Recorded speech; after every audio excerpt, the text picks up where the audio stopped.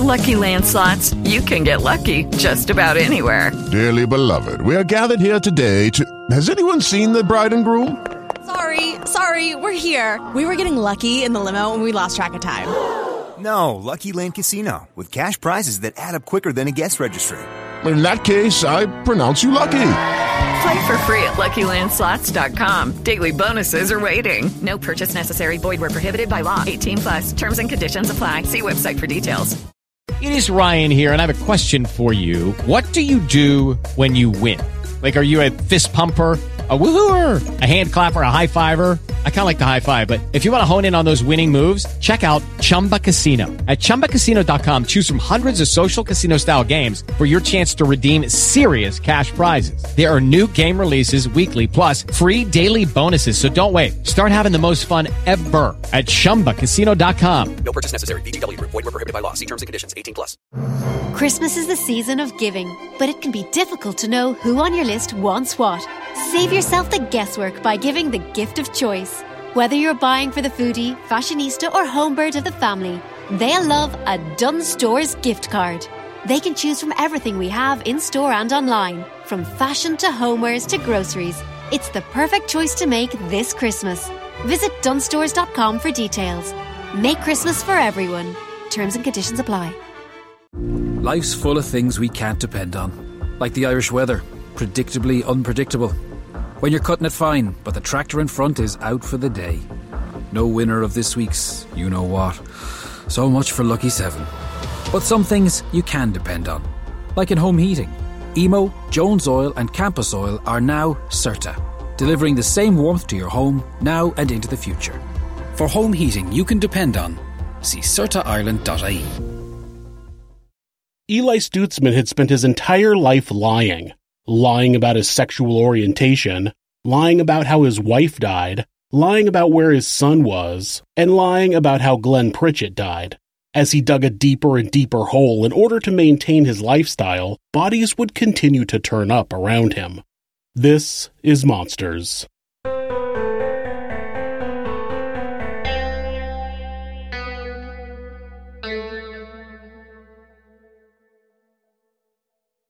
Previously on This Is Monsters.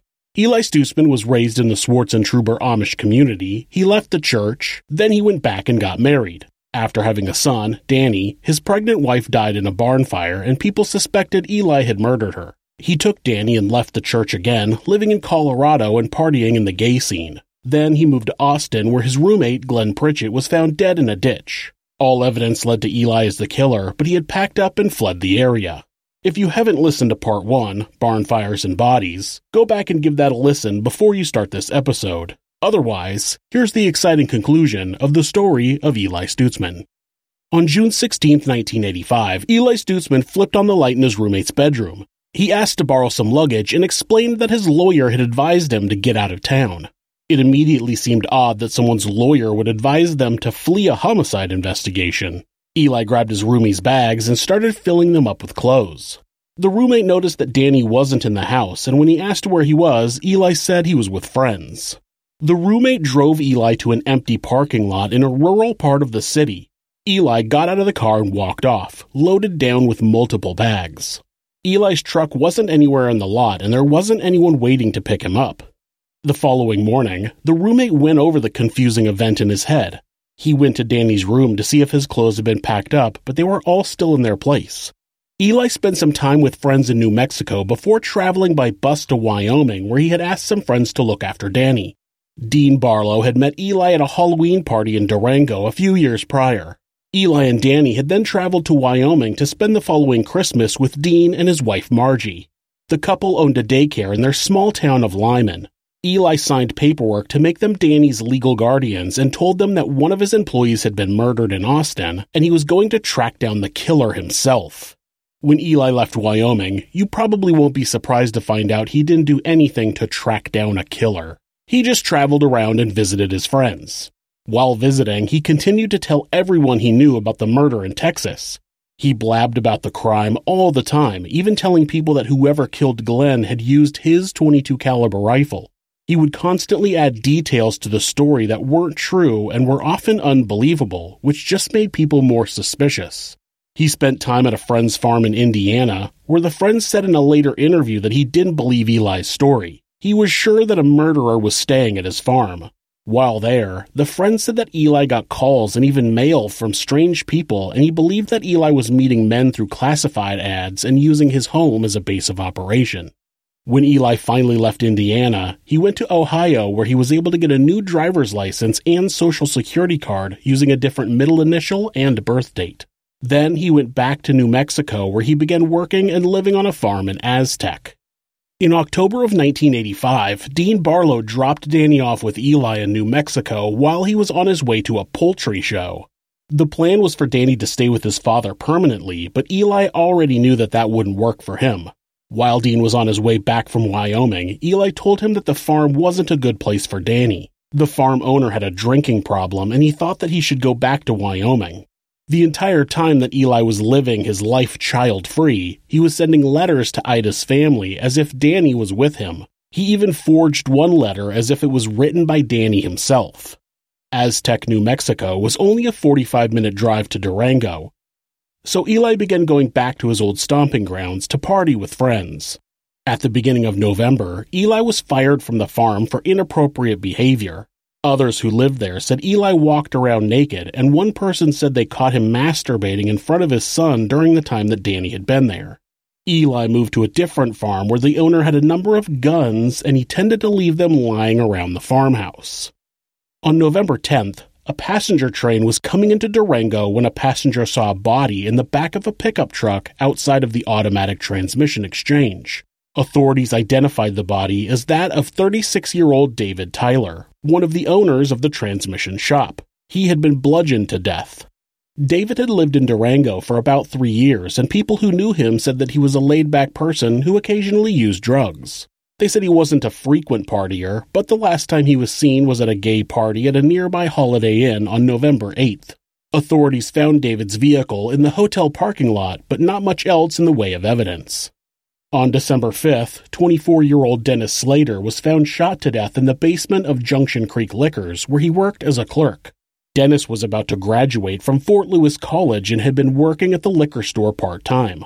Authorities said that money was missing from the register. On November 29th, Eli had put $300 down on a 1975 AMC Gremlin at a nearby auto dealership. 1 week later, just after the liquor store was robbed and Dennis was murdered, Eli went back to the dealer and paid another $300 in order to take the car. Not long after the discovery of Dennis's body, Eli's roommate had noticed that 2 of his rifles were missing. He asked Eli about them, but the man who had convinced his roommate that he was a good, honest Amishman denied ever touching the guns. Of course, that was a lie. On December 10th, Eli sold the rifles to a local pawn shop for $210. He grabbed the cash, packed his car, and fled the area, headed toward Wyoming. He was on his way to pick up Danny, but he clearly wasn't planning to keep Danny with him. The day he left Durango, he mailed a letter to a Missouri farmer that he had met through a personal ad. They had been corresponding for a few months and had made plans for Eli to visit his farm for Christmas. In the letter, he let the man know that Danny might not be with him when he arrived. He explained that the boy wanted to spend Christmas with other family members.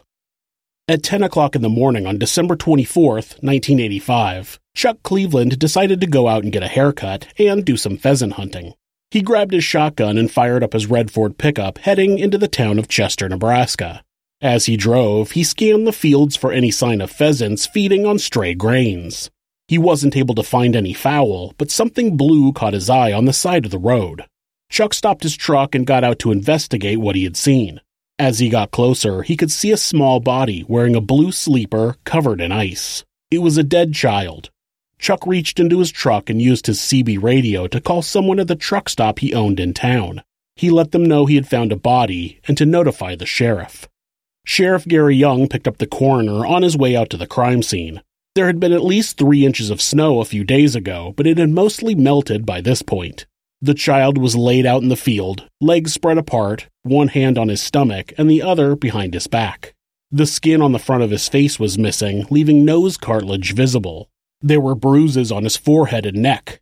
When investigators from the state patrol arrived, they noted that the blue sleeper was void of any wear. It looked brand new. When the boy was finally picked up and placed into a body bag, no evidence was found underneath. It was as if the body just dropped out of the sky.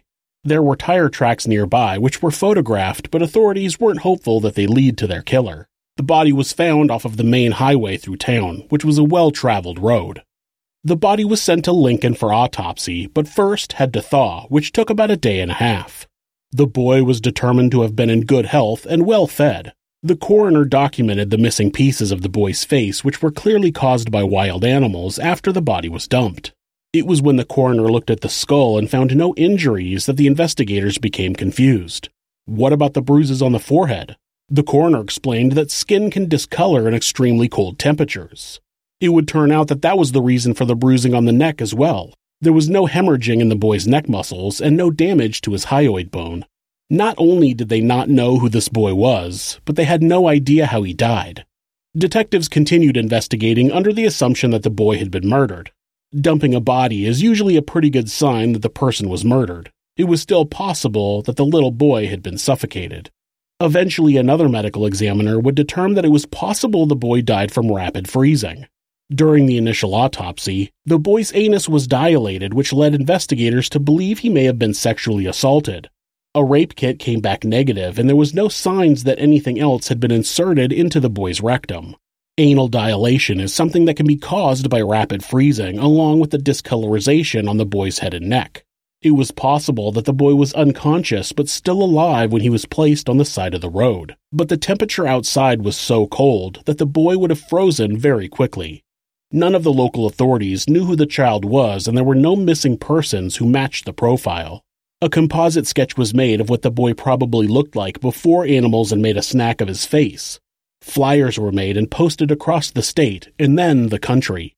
The same day the body was discovered, a mentally ill woman who was not a local was picked up for causing a disturbance at a cafe in town. She had even blurted out that she had killed someone, but after checking her out, she was eliminated as a suspect. Tips came in from all over the country: Montana, California, Kansas, Florida, Georgia, Canada, Mexico, but they never led them any closer to finding out the identity of who they had grown to call Little Boy Blue. As lead after lead ended in dead ends, authorities became more motivated to identify the boy. Stories were written up in USA Today and People magazine. As 1986 passed them by, Little Boy Blue would remain nameless. Everything's getting more expensive these days. Gas, rent, and even your music. While other music services keep jacking up their prices, Live One is letting you lock in the best music membership at the best price. Live One Plus is just $3.99 per month. Get all your favorite music ad-free, along with unlimited skips and maximum audio quality. Beat inflation with the best deal in music at just $3.99 per month. Visit liveone.com/bestmusic to get Live One Plus now. Did you hear that? Wine and champagne is 20% off. And that? Medium selection boxes like Skittles and Cadbury mix and match any three for €5. 20 and 24 can boxes of Coke, Diet Coke and Coke Zero are just €12. Have you got any 10 off 50s? And that's the sound of better value. Every week leading up to Christmas, there's new savings to be had. Dunnes Stores. Make Christmas for everyone. Terms and conditions apply. Vouching abused on ex-grocery shop of €50 or more. Voucher excludes alcohol. Please drink sensibly. December of 1985 was a busy month for Eli. He visited two men he had met through personal ads. He told both of them that Danny had stayed with other family members for Christmas.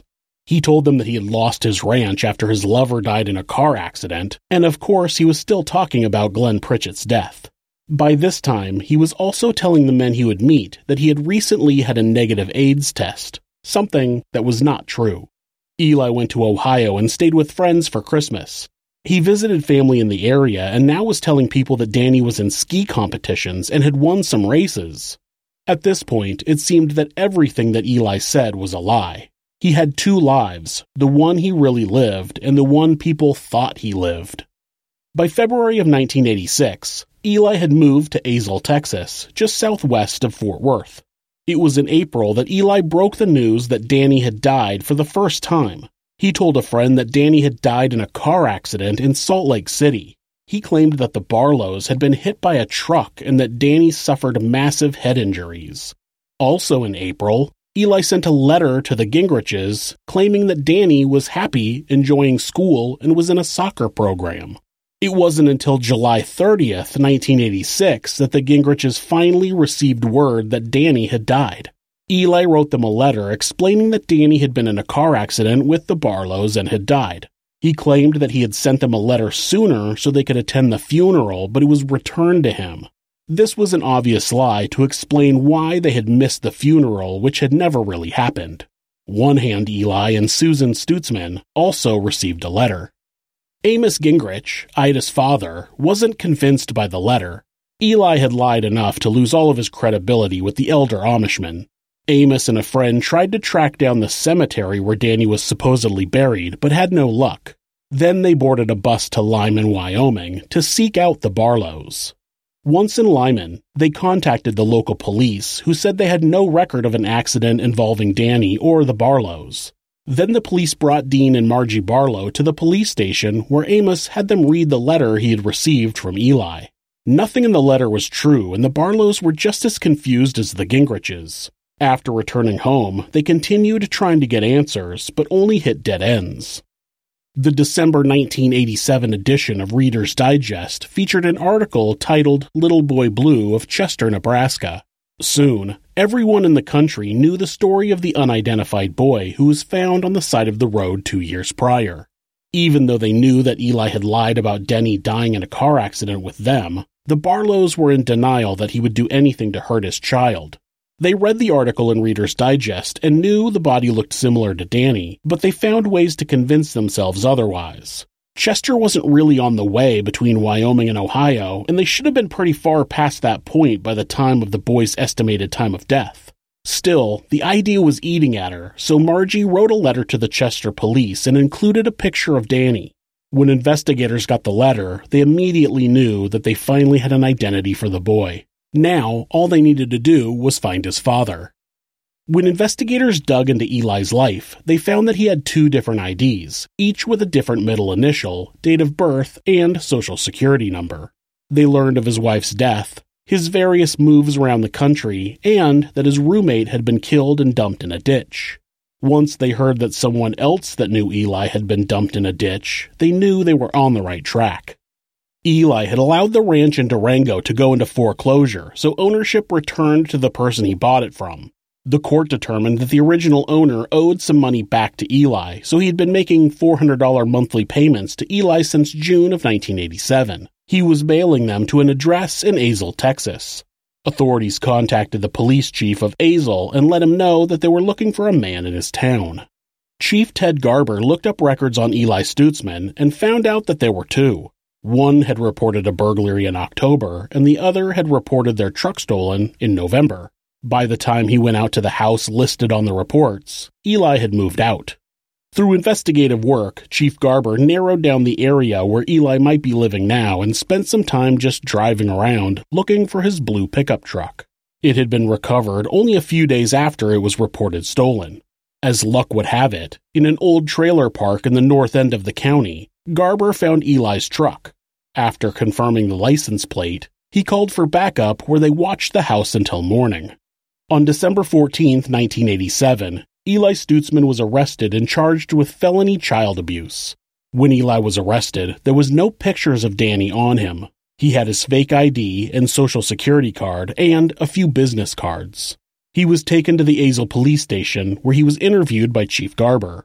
Garber first asked him about his wife's death. Eli told him the same story he'd been telling for the last decade. Lightning strike, barn caught fire, Ida died trying to get milk pails. The chief didn't buy it. Next he asked about Glenn Pritchett. Eli explained that detectives had questioned him because his gun was used in the murder. He said that he had been woken up in the middle of the night by an argument in his living room. He suddenly heard a gunshot, and after a while, things got quiet. When he went to the living room to check it out, everyone was gone. He didn't know exactly who had been there. If this was true, why wouldn't he tell police that when they came to his house asking about Glenn? Why would he make up a story about taking Glenn to the bus station? There's literally only one reason you make up a story to explain away someone's disappearance, and that's because you were involved in it. And police did not question him because his gun was used. They didn't even know he had guns until they questioned him. When Garber asked him why he left Austin the day after police questioned him, Eli couldn't give him an answer. Apparently, he had abandoned the story about his lawyer telling him to get out of town, probably because he knew the experienced cop would know it was bullshit.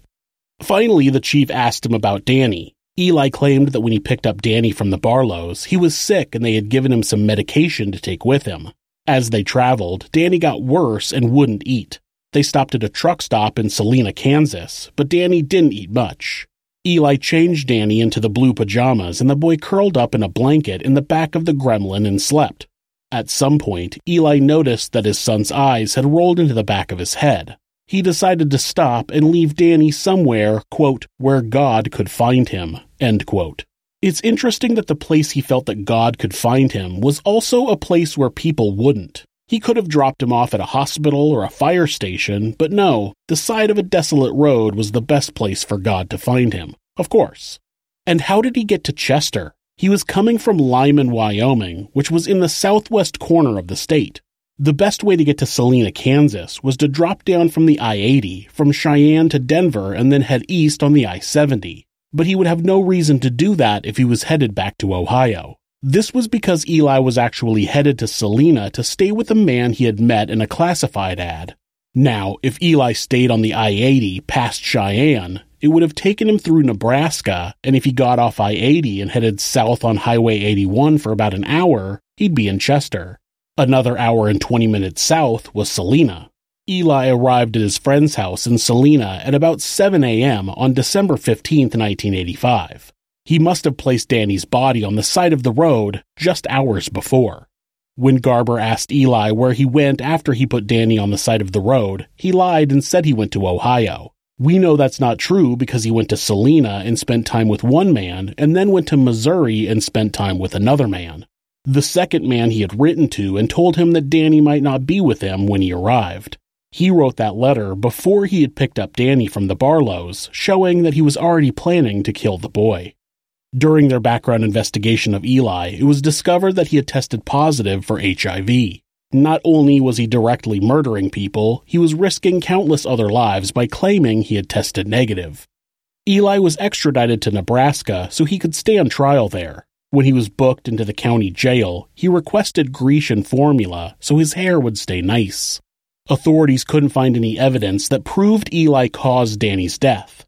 They eventually let him plead to 2 misdemeanors, abandoning a body and concealing a death. He was sentenced to 18 months for the crimes, but that would not be the end of Eli's time behind bars. After Eli completed his sentence in Nebraska, he was sent back to Texas to stand trial for the murder of Glenn Pritchett. The jury found him guilty and he was sentenced to 40 years in prison. While in prison, he wrote to his family members and some kept up correspondence in hopes that he would eventually confess to his other crimes. He would only continue to claim his innocence. He wrote to one friend that he was fighting to find out how his son actually died and that 5 other children had died in Wyoming from an unknown disease. That was a lie.